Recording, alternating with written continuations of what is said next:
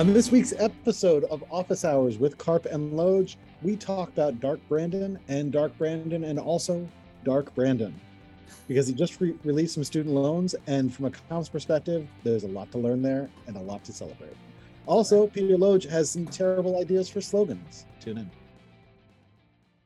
Ladies and gentlemen of the pod, welcome back. Welcome to Season 3, Episode 1, Once More Into the Abyss. The third season of Office Hours with Karpf and Loge. I am, as always, your co-host, Peter Loge, an associate professor in the School of Media and Public Affairs at the George Washington University and a strategic communications consultant. I am joined, as always, by Dave Karpf, also an associate professor in the School of Media and Public Affairs at George Washington University, celebrating my 10th year teaching these same classes to SMPA students. The trouble with college students is they keep staying the same age while my jokes get older. So I have to ask. Into the Abyss, who comes up with these subtitles, man? that was all you. I have to ask, do your jokes change from very slowly. Very slowly. I call it sticking message. That's what I call it. It's an important political lesson I'm imparting by not changing the jokes. Yeah, I do. In 2 weeks when my Monday class meets again, I am going to have them talk about Coney 2012. Coney 2012 happened just before I joined GW, just before I joined the faculty, and now my students were like 8 when it happened. It's just too good of a case. I'm not giving it up. I refuse to give it up. I'm going to have to put Coney 2012 in the notes for the show, which is on peterloge.com/podcast or on my Medium page, because this is going to be one of those obscure cultural references that our listeners aren't going to get. Is Coney 2012. Half of our listeners are going to go, "Oh, Coney, wow, I remember that. That was wow." And the other half are like, "Is that an indie band? Is that somebody who ran for president against Obama? Who's Coney?" Right. I don't know that app. I don't know that social media. It's been a wacky time. Welcome back to campus to the semester. It is exciting. And we've got a lot going on. I do want to say, by the way, I got an email this morning from a podcast called The Business of Politics that I was on a while ago. They sent an email saying we're celebrating our first year. Send us your address so we can email you, so we can send you a coffee mug celebrating our first year, which I think explains why we don't have guests, because we don't have the budget for coffee mugs. I mean, let's get the budget for coffee mugs, and then we can have guests, right? I think that's how it works. So if any of you are listening who have deep pockets or medium pockets, shallowish pockets, let us know. This is an expensive hobby. Although we've also, I got a C-SPAN mug I can give up. I was on C-SPAN. I get that mug. Yeah. What if we brought guests on and we just sent them random coffee mugs in each of our houses? Like, I have too many coffee mugs. I could send them one. That would be awesome. That would be very helpful. You want a heavily used Oberlin coffee mug? Come on the show. I like the C-SPAN coffee mug because it holds things, but I'll give that up if somebody wants to write me a check. I have several coffee mugs that I got from companies that no longer exist. I assume that's because they spent all of their money buying coffee mugs. I feel like there's a lesson there. We're like handing out merch at conferences when they had no business model, because that's what tech companies do. So if you're a company that has more money than brains, sponsor Office Hours with Karpf and Loge. Somebody's going to pay Alana, our producer. Thank you, Alana. To our listeners, follow us, rate us on Apple. We're stuck at 10 ratings, and we've got more listeners. Really, take the 10 seconds. We need affirmation from the void or from the abyss. We're into the abyss. I'm rambling. What are we talking about, Dave? I feel like we got to talk about Dark Brandon and that sweet student debt relief. Was there something in the Publixit he took? Like, that dude got COVID and he got awesome. It's the special radioactive kind. He can also shoot webs out of his palms now. Yeah, he can. He's not doing that a lot in public. We're saving that for like closer to the reelect. He's calling the Republican Party semi-fascist while he's clinging to walls. Yeah, absolutely. It's called the Bitey sense. Yeah. Bitey sense. I'm writing that one down. All right, so we want to talk about two things with student loans. One is a brief look at how we got here, and then a lot of what happens next. Why don't we start? Can you give us the rundown? How did this happen? Right, like when I came to GW 10 years ago, the idea that the like moderate Democratic president, specifically the Joe Biden, Vice President Joe Biden, who became president, would do this, would have seemed unfathomable. How do we get from there to here? That's a good question, and I don't know. But you and I talked about this before we went on. We've got to be careful to not speak too much about how this happened without a lot of knowledge of it. What I know is just from what I've been reading lately in the Washington Post and in the New Republic by one of the organizers that I'll put again at the Medium page and on theologe.com podcast. You can read these things. But my understanding is a couple of things came together that echo what we talked about when we talked about the climate change bill, the Inflation Reduction Act.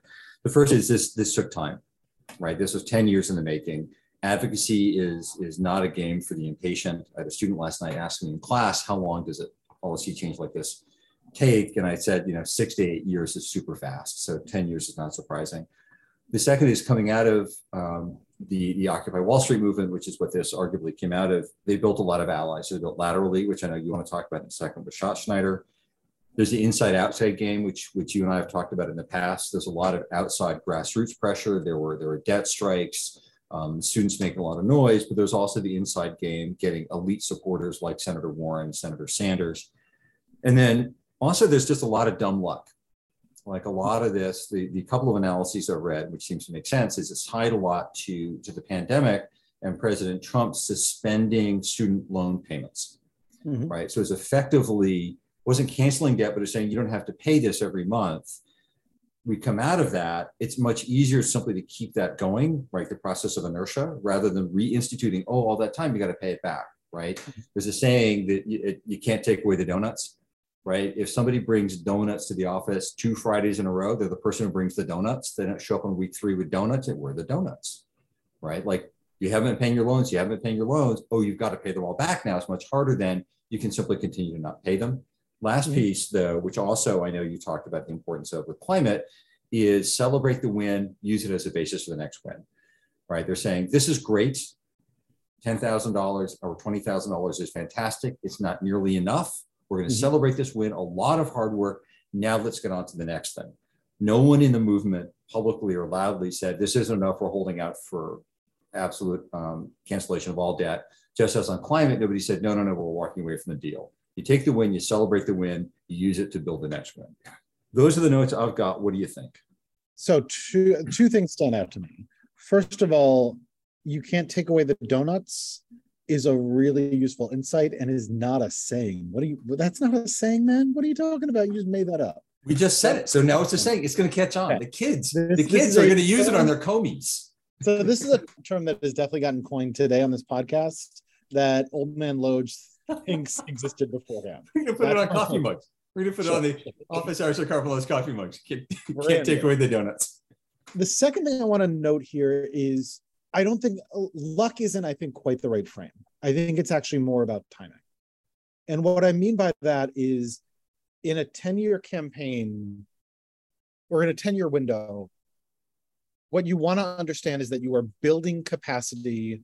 Like, yes, you're expanding the overturn window, though that concept I think gets a little overused. But you are building movement capacity. You are expanding the realm of the possible, and then you're waiting for moments that make things different, right? Like, it's very easy for us to have lived in a world where loans get paused under Trump because COVID. Nobody could have seen the pandemic coming.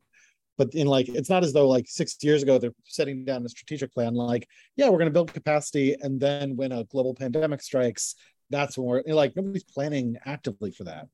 But what you can plan for is capacity building. And the better job you do of capacity building, the better job you can then do of seizing unexpected moments. And yes, there's luck in that, although it's kind of a gallows luck to be yeah, we're so lucky we got COVID. But it's more a matter of the better job you do of building capacity, the better job you can do seizing unexpected moments when they happen. Because the one thing we can certainly be confident about, particularly in American politics today, is that unexpected, weird, chaotic things will happen with increasing frequency. How do you position yourself when everything is chaos? You build capacity and then you act responsibly. I think that makes a lot of sense.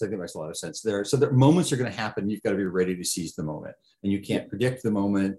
I think you have to the moment has to strike when everything else falls into place, right? You've got to be ready. The capacity has to be ready. And that for me is a bit of luck.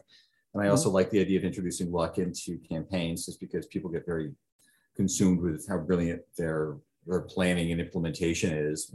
Actually the pandemic. So that also mattered.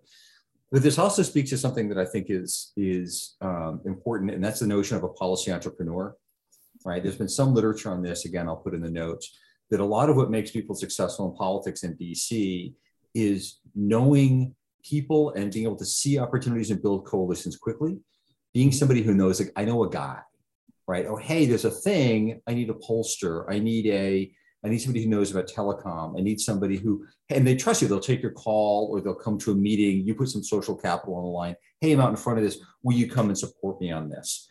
Right. And then you can, when a moment comes up, says, aha, this is an interesting moment. I'm going to call 3 people, pull together this capacity which has been built. I'm going to call the reporter I know who's interested in this, introduce them to the right people, and get that top spinning in the right direction. Right. And so I think policy entrepreneur is, like, it's a clever phrase. It doesn't quite capture it, but it's the ability, it's social acumen, it's having networks, it's having enough knowledge, it's understanding comms enough that you can pull together the pieces and see the moments and connect the moment to the pieces. And that's, I think, a real skill. So I think that's right. I think that's mostly part of the inside game. And I want to note, so that comes out of John Kingdon's work. He is an Oberlin alum, we should note. And I still teach that book, and hell, I did my undergrad thesis about it forever ago. That's based on studies of Congress in the 1970s and early 1980s. I think it's still a good framework for understanding the inside game. I do think, particularly in a case like this, like the inside players never would have done this without that broader sense of the Democratic Party coalition has changed such that if we don't do this, in particular, if we make people start paying their loans again, if there is that moment where life gets worse for them because now they're going back to paying a big chunk of money that they weren't paying when Biden took office because it was paused, that if we take that step, that's going to be hell within the party coalition. It's going to be bad for our voters. It's going to be bad for the mass American public. And it's also going to lead to fractures within the party coalition that are terrible for us. Without that movement making it clear through the outside game that shit's going to go real bad for you if you let that happen. I don't think there's any, I mean, seeing like Jason Furman and a lot of the other Democratic Party economists complaining about how this isn't what they would have done in the aftermath just makes it real clear to me that if it was just a policy entrepreneur game, we never would have gotten here. So I think there's 2 things, right? One, I think is going to help us do the forward look. The first is more has been done on policy entrepreneurship since Kingdon. There's some more recent research on the complexity of policy entrepreneurship, and it's much more nuanced, right? I think Kingdon. Was that also by Oberlin people? Because if not, I don't care. you don't care. Everything, as I understand it, political science stopped when you graduated, except for what you write. That's my. No, it didn't stop when I graduated. It continued amongst other Oberlin alumni. Oh, I see. You're like the sensate of political science. You're somehow psychically connected as a different species. The more recent work on policy entrepreneurship points to more the importance of social acuity and being able to tie people and moments together. Because the inside out game is more complicated now than it was when you and I were coming up because of social media, because of just better organizing, diffusion of media, hybrid media, all these sorts of things. But you still need people with the ability to make the phone call, connect the pieces, and to see the moments and connect the pieces to the moments. Sure. I don't think that's changed. And I think that's huge. I think that's actually probably getting more important because the spaces are getting more complicated and the ability to sort of think laterally and be enterprising laterally matters a huge amount. But this also then points to something else, which is the forward look, which is the messaging coming out of it. Right? Not only will they be held to pay, because apparently Republicans hate people who make coffee, is what I've learned, all this bashing on baristas. And I think if somebody's handing me coffee, we should hand them like medals and like throw them parades for giving me coffee. But a lot of the student loan debt that's going to be forgiven is not held by Oberlin alumni. It's held by people who never finished college, who went to private college, scam private colleges in the for-profit ones. People went to community college for a couple of semesters and dropped out. And those are people whose bills are going to jump. And those are people who are part of the Democratic coalition that aren't in the press, but absolutely vital to win in 22 and 24 and going forward. So you've put a lot of thought into this, or at least more than I have. What's the messaging going into the midterms and 24 on student loan debt? I mean, let's set 24 aside because it's too far away and it's going to depend. It's going to be too contingent on so many other things. Thank you for saying that, because I'm really tired of the 2024 hot takes already. Yeah, my God. Like, everybody just put it on hold. You can say it in January. It's fine. Right. Pre-write your broker convention articles now, because you're going to write them and they're going to be nonsense, but you may as well bang them out now. Let's focus on 22. The one exception is if people want to use 2024 as a lens to make fun of Andrew Yang, that's fine, because all the making fun of Andrew Yang is by definition fine. But those with those high-fiving high school students with the tears in their eyes. Yes, we want a third party. Thank you, Mr. Yang.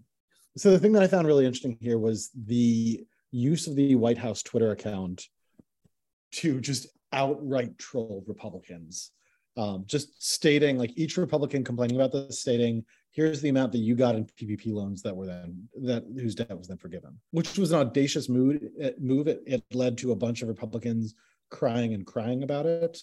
I pointed out to my students yesterday, one of the great things about that is it adds another 2 days onto the news cycle about this, right? Like, instead of them doing a thing and then a few days later we're back to focusing on Mar-a-Lago, they relieved between $10,000 and $20,000 in student debt. And then there was the outcry about it. Then there was the coverage of how the White House was responding to the outcry. Then there was the coverage of, oh my God, was that appropriate of the White House? You just added 2 more news cycles, all of which are focused on the Democrats are here to help working people, as opposed to helping Wall Street, helping the rich.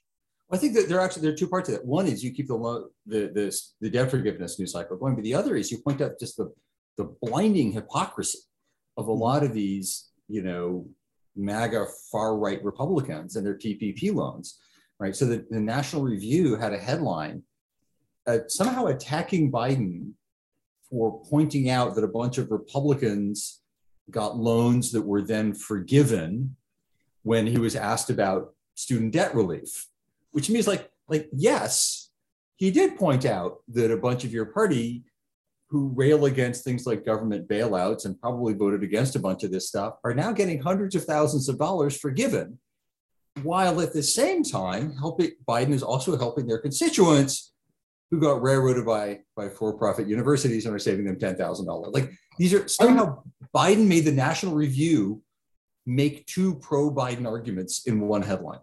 Are you going to make me actually in favor of the Republicans here? Well, actually. Oh my God, folks, season 3 is getting here. Into the abyss. Here's my actually. It is true that the point of the PPP loans was, hey, we're going to pay you to not fire your workers while you shut stuff down, and these loans will be forgiven. So, like, the thing they're railing about is those loans were designed to be forgiven. People took them, they got forgiven. That's not true for student loans. It's different. Now, strategically, the reason why this is great is, well, first of all, a lot of those PPP loans went to rich people who weren't running small businesses. They weren't it was poorly administered, because, shocker, the Trump administration didn't administer something well and ended up letting it just be full graft and corruption. News at 11. But setting that part aside, the thing that's great about this is it keeps on repeating the message of, yeah, you're fine with rich people getting government money and then having those loans forgiven. And you think it's a problem, you think it's an outrage when that happens to working staffs. So that core message is great. And it's amplified because, yeah, they have a little bit, just like a smidge of a point there where these 2 things are kind of different, but only a little bit different, and in a way that really makes our point. It's not just rich people, it's rich members of Congress. Mm-hmm.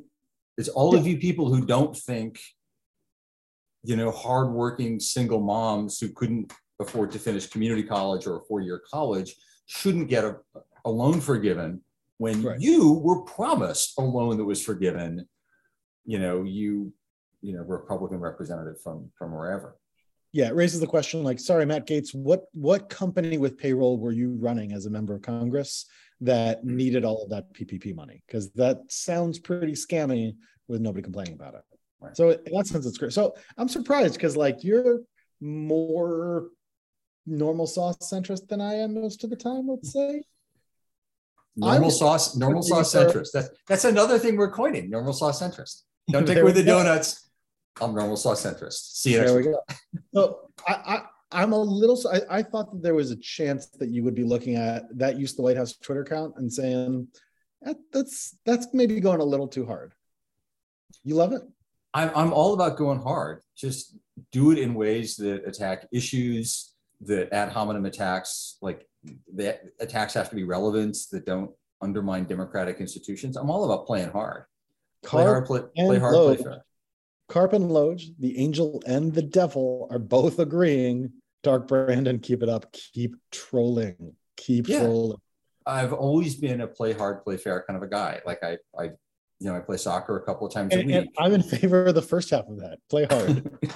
See, that's the difference between us.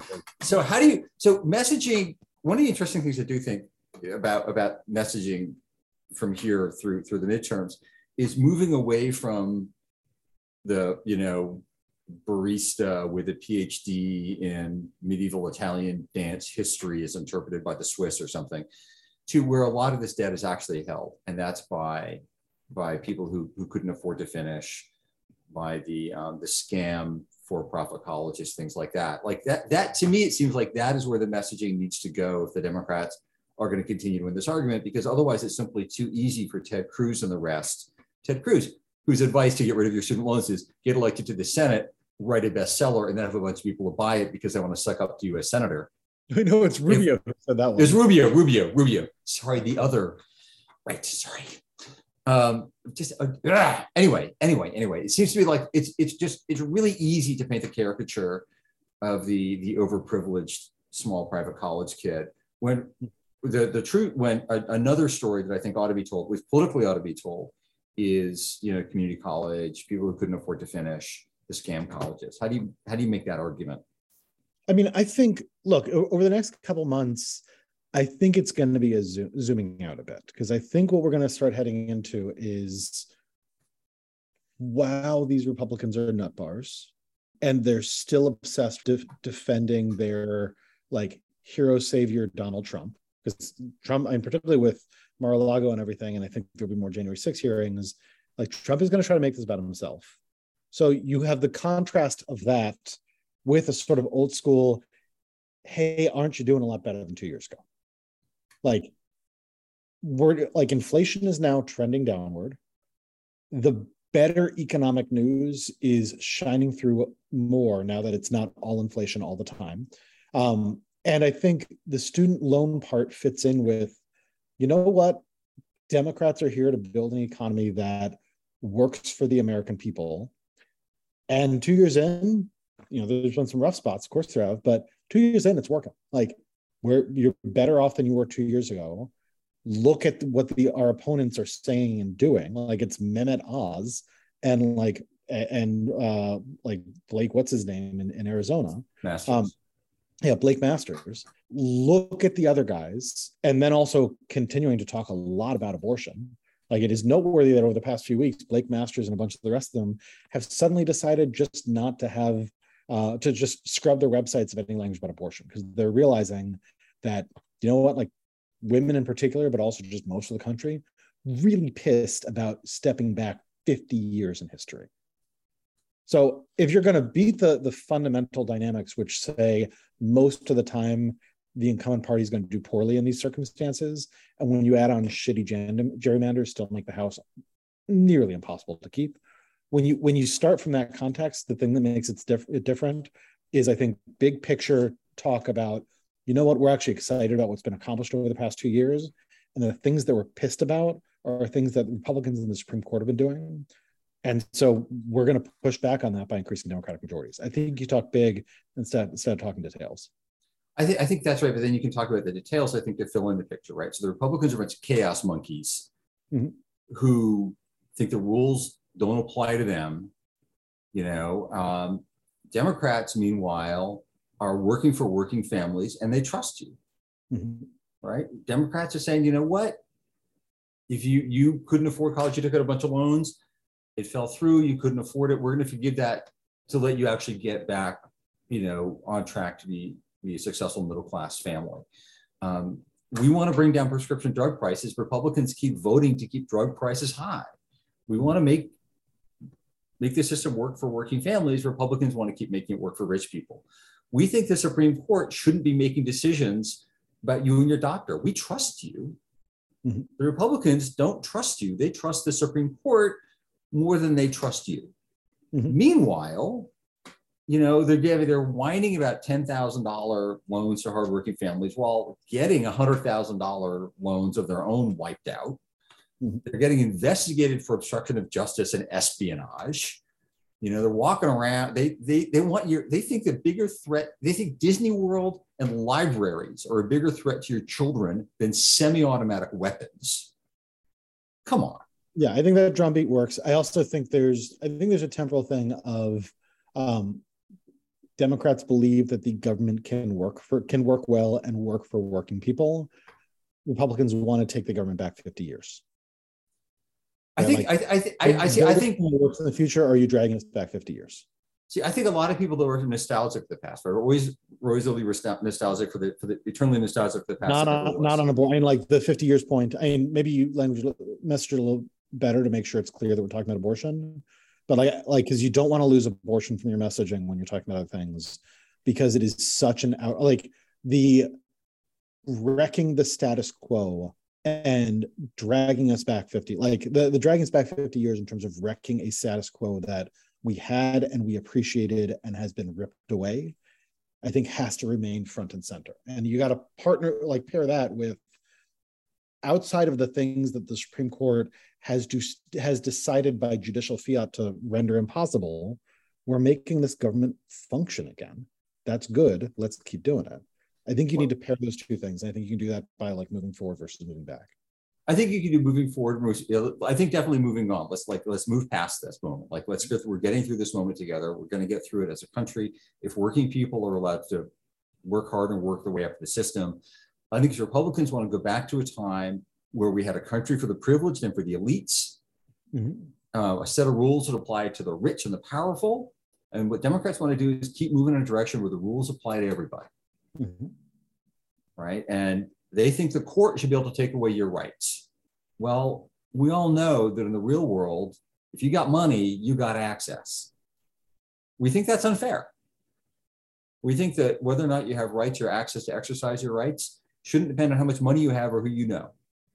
Whether or not you can afford to go to college shouldn't depend on whether or not, grandpa had a big house and some stock portfolio. Right? We think that whether or not you can afford the medicine you need to take care of yourself or your kids or your parents shouldn't depend on whether or not you're a stockbroker.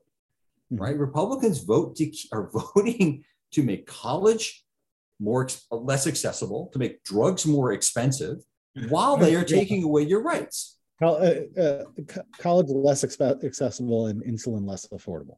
There you go. Yeah. Write that down. That's another coffee mug. That's a terrible coffee mug. They want insulin to be less affordable on a coffee mug. It's a big coffee mug. I'm just going to put this out there to our listeners. If somebody wants to help with branding, my esteemed partner here is terrible at it. Like an umbrella. The whole thing. Like a narrative. Will be. Because we're running out of time, things we can't talk about Elon Musk. Elon Musk is still going to get his ass handed to him by the Delaware Chancery Court. And I'm going to eat so much popcorn. It did get interesting this week because there's a whistleblower at Twitter who is not actually supporting Elon's case, but at the very least making a new case that there's an awful lot wrong with Twitter as a company. And even if it wasn't doing the things that Elon claimed it was doing with bots, it was fundamentally unsafe in ways that make you want to burn it to the ground. Still, Elon, shut up. We promised Elon Musk when we were teasing the episode. We got Elon Musk. What are you looking for in the next 2 weeks, and what are you plugging? So next 2 weeks, I'm curious to see what's going to come out of Biden's speech on Thursday, and just in general, the challenge for Democrats right now is how do you keep the good vibes going for the next couple of months, right? Like it's still a long time, a lot of news cycles between now and election day. So what's the next thing for Dark Brandon? I was joking with some people on Twitter. A couple people on Twitter were saying after student loans, like, look, man, if you want to win in November, legalize pot federally right now. And my response was, this is not the time to legalize pot. October 1st is the time to legalize pot. So, Brian, like the question is, how do you keep the vibes going? So I want to see over the next 2 weeks, what are the things that they can do to keep that energy up, to keep the pressure on? What about you? I think you're absolutely right. There's a lot of news cycles between here and there, and that's really important to remember. I think one of the things I'm looking for in this speech, I think it's an important speech. As you know, I'm a strong believer in democratic institutions.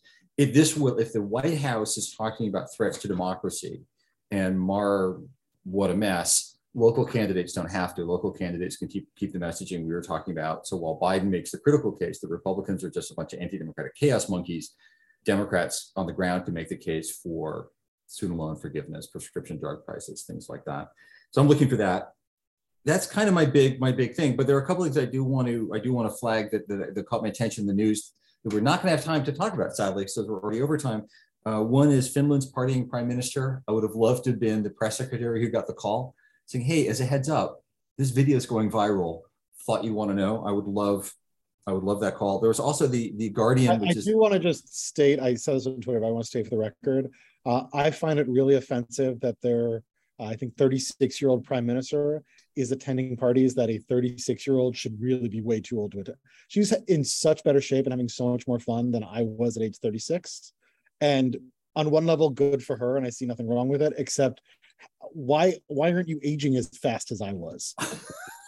It's really everybody's angry because they're bitter. A 36-year-old should be at home watching Netflix after a long, tiring day. Come on. But the other thing that caught my attention was, I don't know if you saw this in the Guardian. Apparently, scientists discovered there's a creature, really ancient creature with one orifice. So it eats and defecates through the same orifice, and for a number of years, they thought it was connected genetically to mankind. But good news, apparently, man did not evolve from an ancient single orifice animal, which I think is kind of a win for mankind.